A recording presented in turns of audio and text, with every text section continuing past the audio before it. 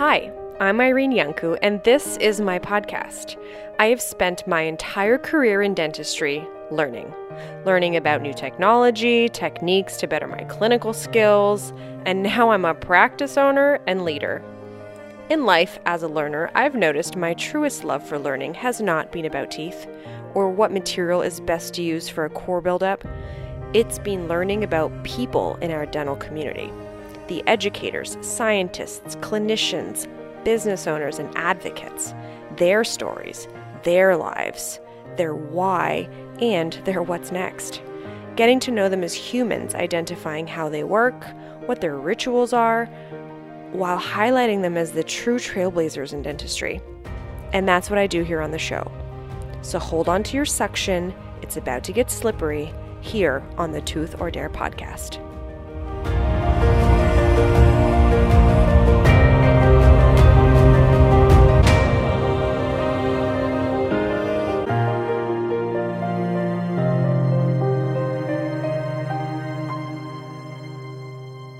Welcome back, peeps, to another episode of the Tooth or Dare podcast. Peeps, with your peep, Irene. Hello, how are you? I hope you're having a wonderful day if you're watching this on YouTube. And if you're in the car or listening to it on the go, hello to you as well.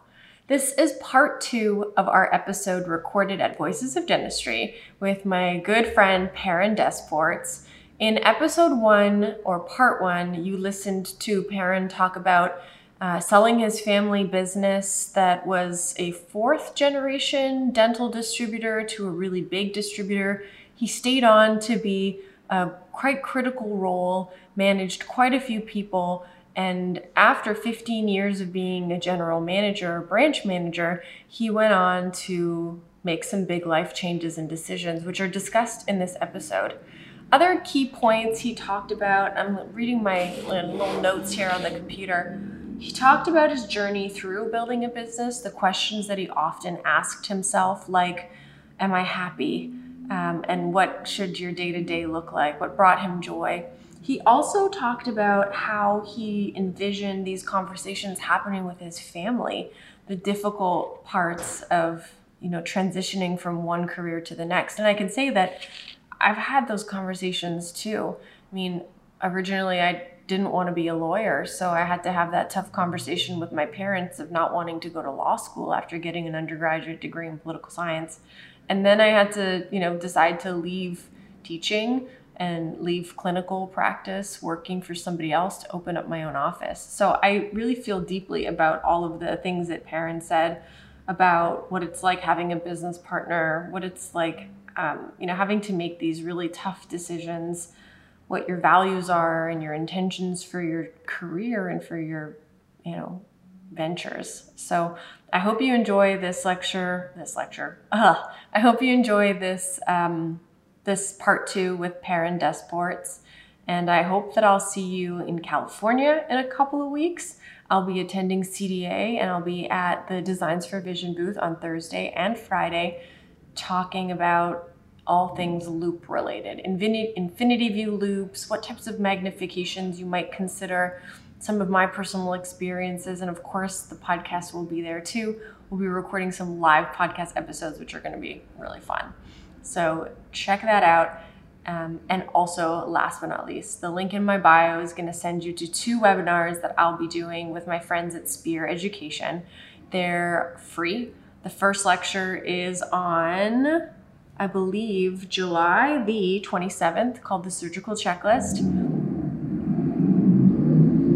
There's a motorcycle going by. On July the 27th, I'll be delivering the surgical checklist, and that will be a 1-hour lecture talking all about the things we want to know, perio and prosto related. How should we be keeping our implants clean? Should we be flossing them or using water flossers? Manual toothbrushes, electric toothbrushes, do we probe implants? All of those questions will be answered in that lecture. And then there's another lecture in August. Stay tuned, I'll share more information about that, but one step at a time. I encourage you all to register for my surgical checklist lecture. Anywho, enjoy this podcast and I will catch you guys on the flip side. Peace out, peeps. Welcome back, peeps, to another episode of the Tooth or Dare podcast. peeps with part 2 with Perrin DesPortes. Last episode, Perrin, you shared with us your story of your family business, how you sold it to Patterson, how you then went on and worked with Patterson, leaded, left, the conversations you had with your wife, and then you alluded to a startup, which we're going to talk about today with Polaris.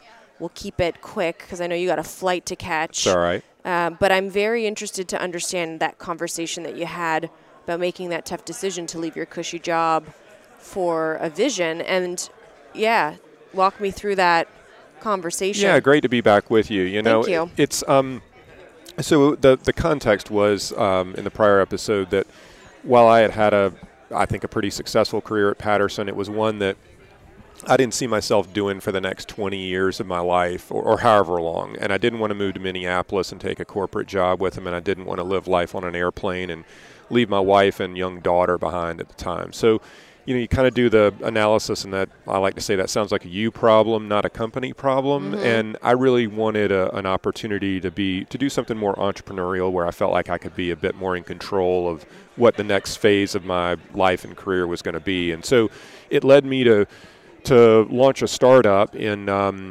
I guess we technically started funding it in late 2016. I left Patterson in January of 17. Did they know, or you were kind of just side hustling it? I was side hustling it, and I had some candid conversations, I'll say, with my boss at Patterson about, that some of the changes that had taken place in the company, I just didn't know if I was going to be there the rest of my career. Yeah. I didn't give him anything more definitive than that because I didn't know. And for as long as I was going to be there, I was going to give it my all. But, so you weren't 1 foot in, 1 foot out like we see with many.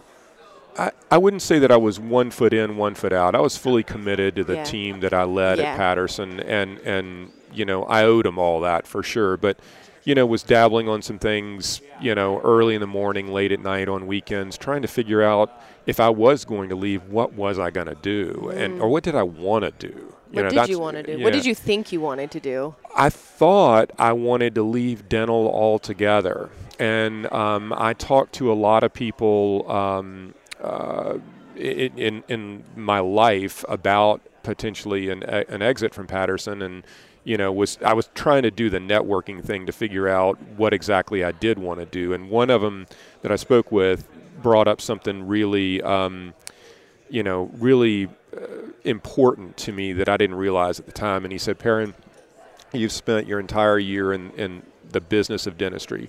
That's where your tribal knowledge is. That's where your industry knowledge is. That's where all your contacts are. That's where you bring the most value. And he said, just realize that if you go to work in a different sector of the economy, be it healthcare or otherwise, you're walking away from all of that. Mm-hmm. That's exactly right. And it hit me with like a lightning bolt then that I was like, wow, okay, that's true. And I don't know, when we talk about starting over, I don't know that I want to do that. I'd like to build off of something.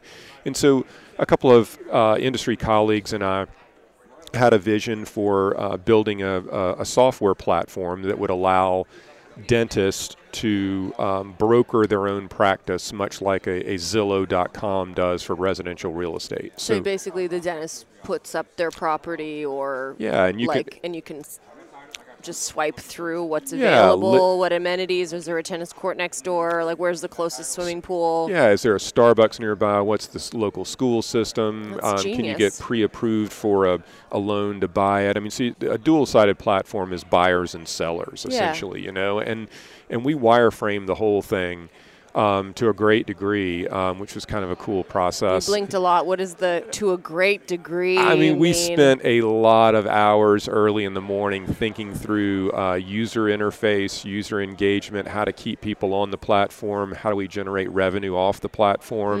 the stickiness of it and everything like that, buyer profiles, seller profiles, all that kind of cool stuff.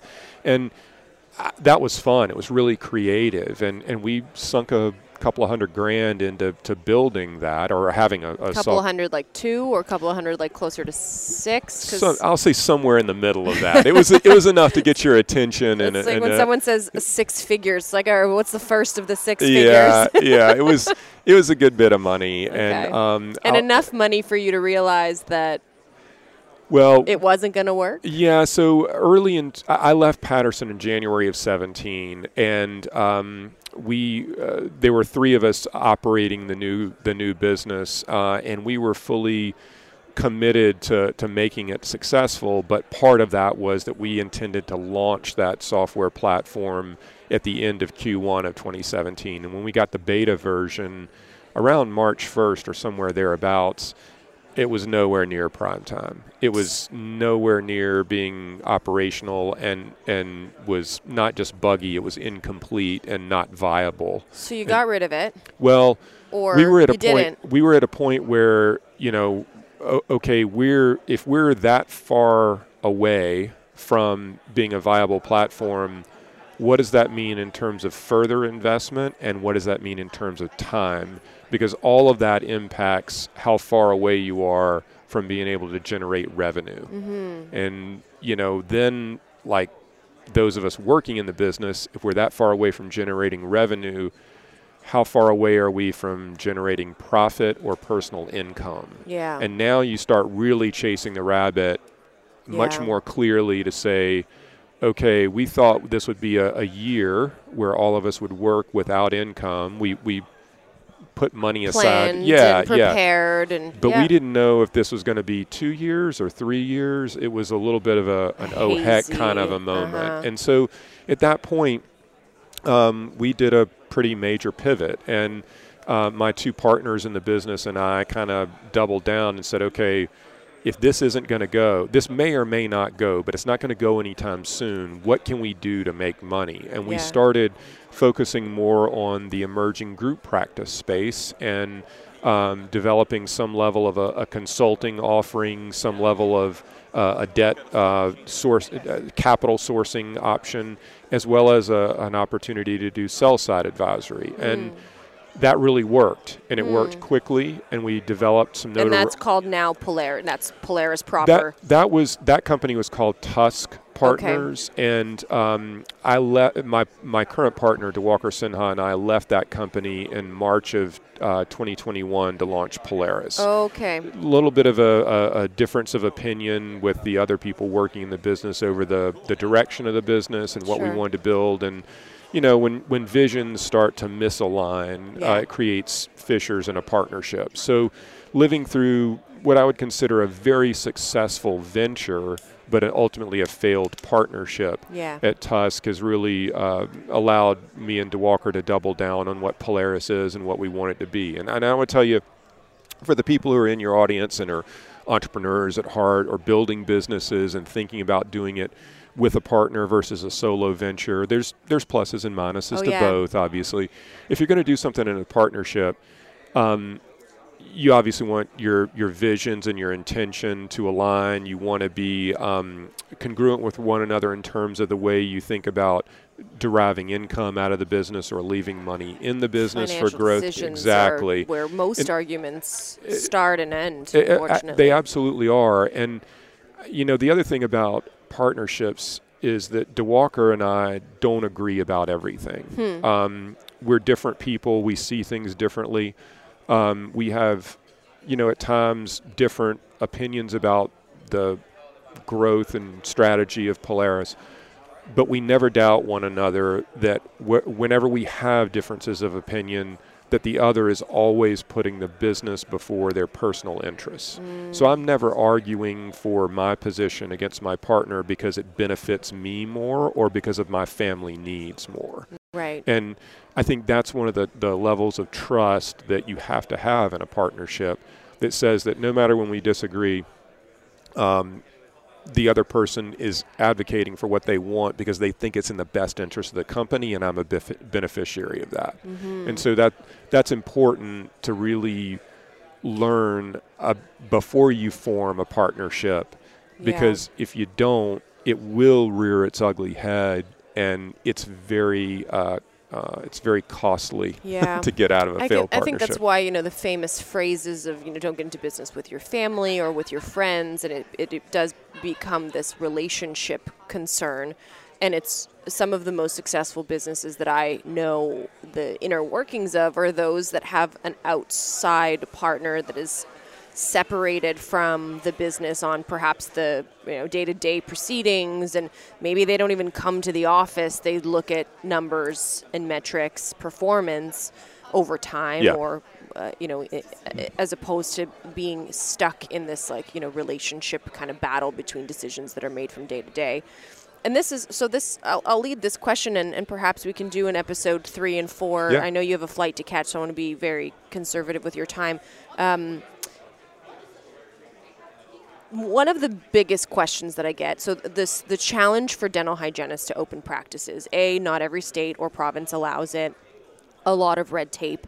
On the transactional side, certain provinces and states won't allow the sale of an existing practice to a non-dentist. That's right. Regardless of what your licensure is. So I was toying with the idea of purchasing a practice from a dentist that was retiring, but it required a lot of work because of this custodian agreement of who is managing the charts, and can the sale of the charts be done from a dentist to a dental hygienist, although there was no dentist in my corporation because I can't partner with one. Long story. There's a whole episode on the inner workings and transactions of my business that I'll link below. How does that work? For example, let's say I wanted to open a practice. Capital was my biggest problem. I had a dollar value written of what I needed as a personal injection for the bank to even take me seriously. So I needed $200K in liquid cash to be able to prove that I am able to sustain this for X amount of time. What happens if a dental hygienist who is savvy, let's say, business-minded and forward-thinking, wants to open a practice, but has had a variety of life changes that perhaps has led them to not be able to save as much as I have? How can someone like that work with perhaps your company?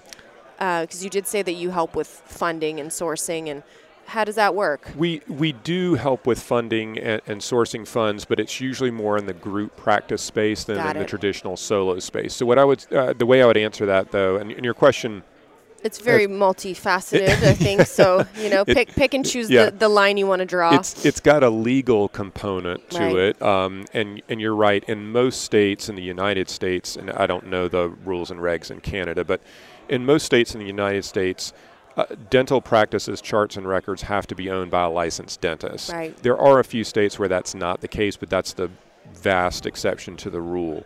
So they're beyond just the legal construct of can or can't.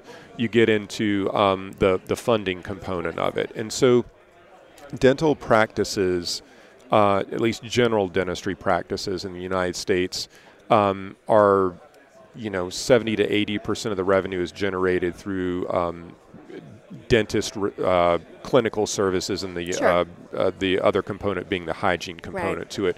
So when banks look at is that 70 doc, 40 hygiene? Is that the number that you just mentioned? 70, 30, 80, 20, something like that. Yeah. Got it. Yeah. So banks love lending money to dentists because they're going to personally guarantee the loan. Right. They are licensed to provide the services.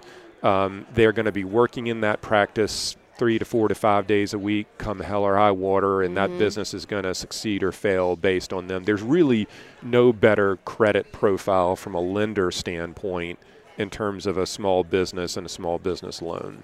And there's a great demand for dental services, so you have enough waiting sustainability and the services that are provided under that. So it's a really good gig from a banking standpoint. A little bit different when you are either not licensed to provide the services, in the case of like an administrative owner like me, or if you're only licensed to provide part of the services in your case. So the viability of the business takes on a different dynamic from a risk profile standpoint. And that's why when banks make lending decisions, they have all these different types of metrics, whether it's credit score or debt service coverage ratio or funded debt to EBITDA in a group practice and all that other kind of jazz. The bank is trying to ascertain what their comfort level is with the continued revenue generation of the business and the person who guaranteed the loan. Right. Their ability to service the debt. What's their margin for error, both on the home front and the professional front? Right. And that when you're a licensed dentist, usually that profile is pretty reasonable, I would say, as long as your consumption habits aren't that great.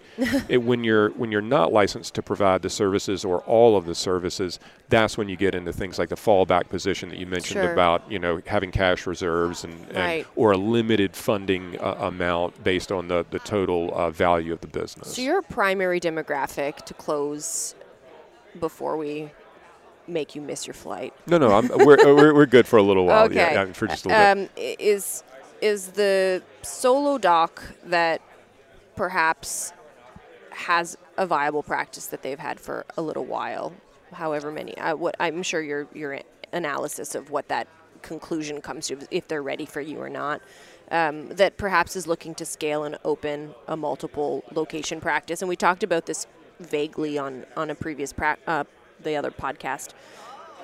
What is your opinion over creating a satellite practice? So you're unable to sustain two practices at the same time. Perhaps you want to transfer your associate or team members versus starting a group practice model. What are the differences between the two? Yeah, I think when you're talking about a satellite location, it's almost like a specialist from a standpoint that you're going to divide time between two locations, or if in your core location you have an associate that is maybe part-time that wants to become full-time, but you either don't have the patience or the capacity in terms of treatment rooms to accommodate that without literally tripping over one another. So the ability to do a satellite location that may pull some of the patients out of the core location and have a springboard, a cornerstone, a floor of revenue to build off of and make the second location viable while freeing up some capacity,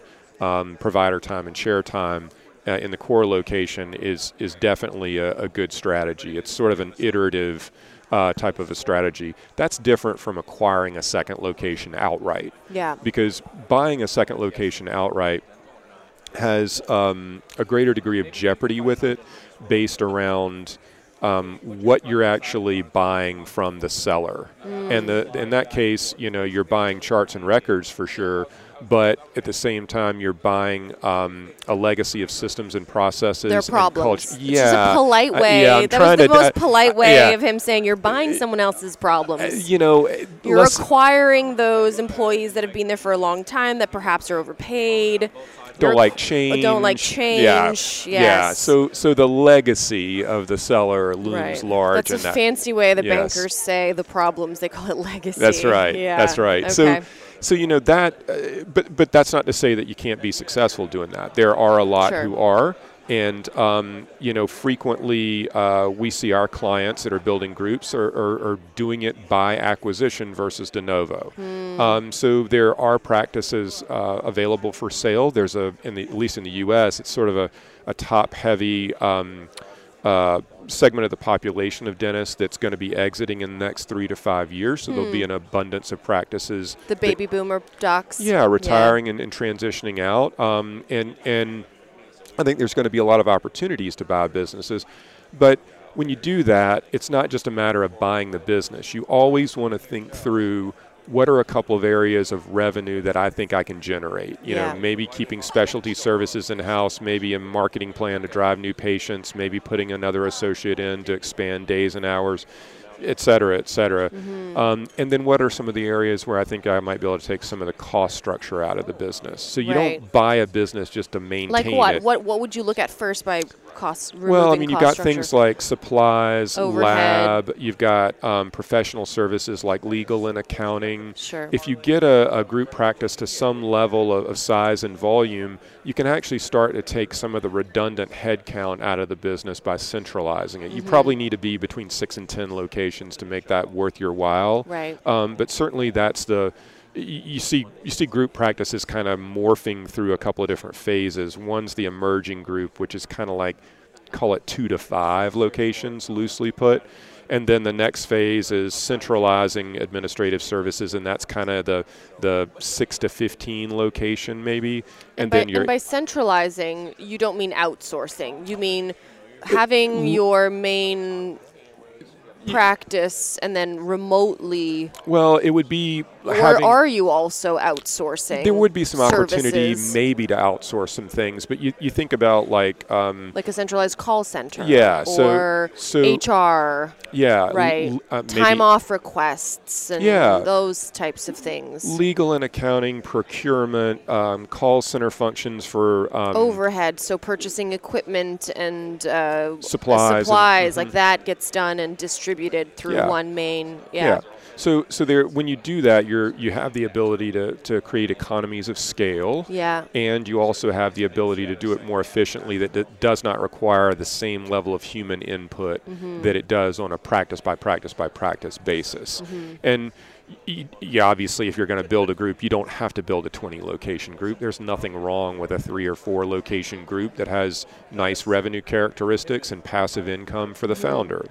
That's great, you know, and we have a lot of clients that stop at 3 or 4 or 5 locations for that very reason. And then we have a number of others that go, you know, from that level to full centralization to get to 20 locations. And that's a much bigger, more dynamic business. Well, that also leads back into what Mark said yesterday about figuring out what your freedom number is. Yeah. And perhaps that might be the thing that you decide is how many practices do I need to have in order to hit my freedom number by this year? Yep. And then you continue or stay for that, you know, legacy number that you want.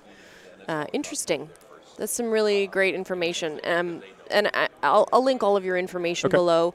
And I feel like this is a conversation one needs to have with themselves as a business owner of, am I happy with my one practice, or am I happy being an associate? Do I want more, and what does that look like? And it sounds like you're offering services that can help with just that initial conversation. The consulting service that you provide, I mean, I feel like you just gave me a therapy lesson and a free consulting all at the same time to come to that realization. Well, we have a retainer-based consulting service that we offer clients that we typically work with a consulting client about 12 to 18 months, you know. We have associate equity models and growth capital solutions and all that kind of good stuff as well. But, you know, for the people who are in that, you know, early stage. Yeah, they're in that thought process of should I or shouldn't I? Everybody else is doing it. Maybe I should do it too. That's a bad reason to build a business for sure. But we have a one-day service offering called a Discovery Day. I teach probably 80 to 90% of them, and it's one-on-one with the client.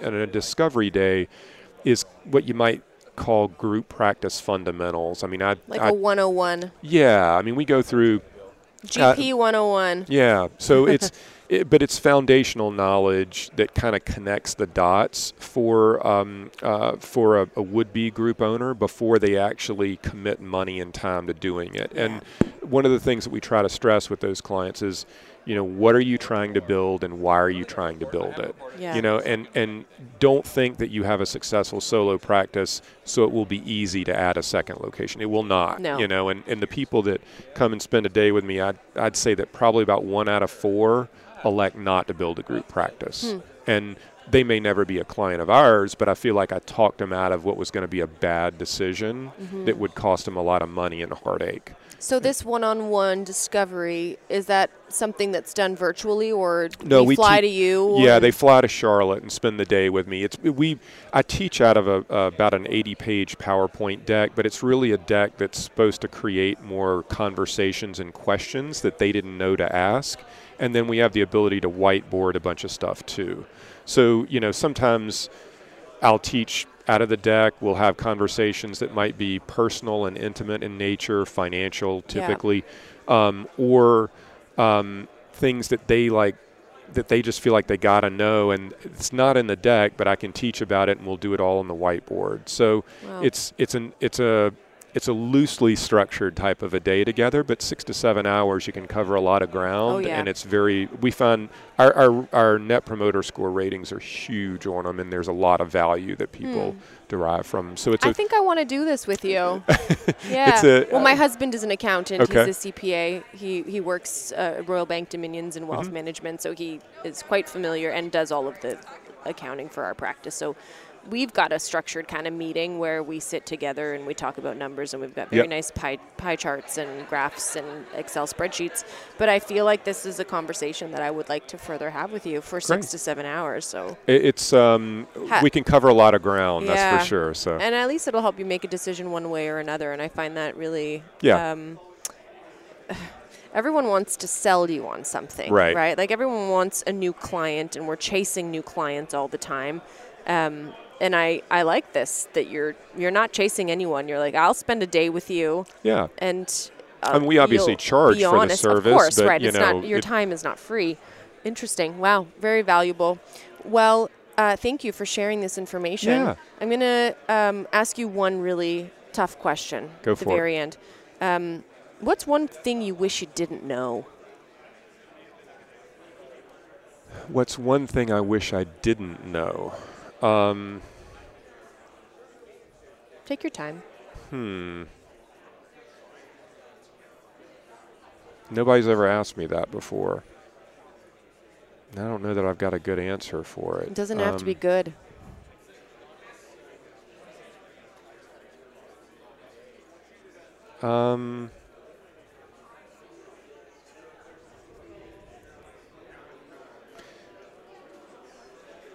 Gee, I don't know if I've got an answer for it, Irene. I mean, I'm trying to come up with something. It doesn't have to be dental. Or I mean, anything profound. Someone gave me an answer yesterday that they wish that they didn't know all of the history behind jazz music. How deeply depressing it was. And it was a left field, didn't see that one coming. Yeah. Or something that you learned the hard way. What's one thing that you wish you didn't have to learn the way that you did? Well, I mean, that one would be a little bit easier, and it's relative to that failed partnership that I mentioned before. Look, we're all different people, and businesses are dynamic animals, and not everybody is wired the same way from a values or intention or altruism versus self-interest standpoint. And at some level, that's what makes the world go round, But I've never been through a divorce before. I hope I never do. But a business divorce is probably not too dissimilar and can be very anxiety-provoking, heart-wrenching, emotional, and costly. And I'm better today for having been through that process. I'm a better business partner. I'm probably a better person. But I didn't enjoy going through the process, not just for the stress that it caused, but also for maybe some of the things that are brought to light. And I think that's, and for the business partner I left behind, it would probably be equally, an equally negative experience for him as well. Right. No one wants their life turned upside down and public and open and dissected and I mean, I share in the blame for some of that. Like, I am not without fault, so this is not a, you're a bad person, I'm the best person type of commentary whatsoever. Those are lessons that we learn in life at any stage of life, and hopefully we can draw some level of appreciation out of them too. Absolutely. So, the light at the end, yeah. Right? Well, thank you so much for being with me and great. sharing You this bet. information. All of the information that we shared below, including a transcript, will be below. And I look forward to meeting you in Charlotte and furthering this conversation. Thank you absolutely for your honesty. That was great. Thanks for having me on this show. I really have enjoyed it. You're a great interviewer, and I look forward to hopefully doing it again sometime soon too. Thank you. Cheers. Thank you very much. Bye. Peace out, peeps. Oh, hi. So you made it all the way to the end. Thank you for sticking around, and I hope you enjoyed this episode, found it informative, entertaining, and of course, as per usual, find me hilarious. If you liked what you heard, it would really mean a lot to me if you could show your support by liking, commenting, or sharing this episode with a friend or family member. Your feedback and engagement helped me get on the mic today, and it would also improve our future shows and reach more people who maybe could benefit from our content as well. If you haven't already, please consider subscribing to my podcast on your favorite platform or on YouTube. Follow along on this crazy journey with me at toothlife.irene and at toothordare.podcast on Instagram and Twitter. That way you'll be the first to know when episodes are released and you won't miss a beat. I appreciate your support and look forward to bringing you more great episodes in the future. From my team to yours, thanks again for listening, and I'll catch you on the flip side.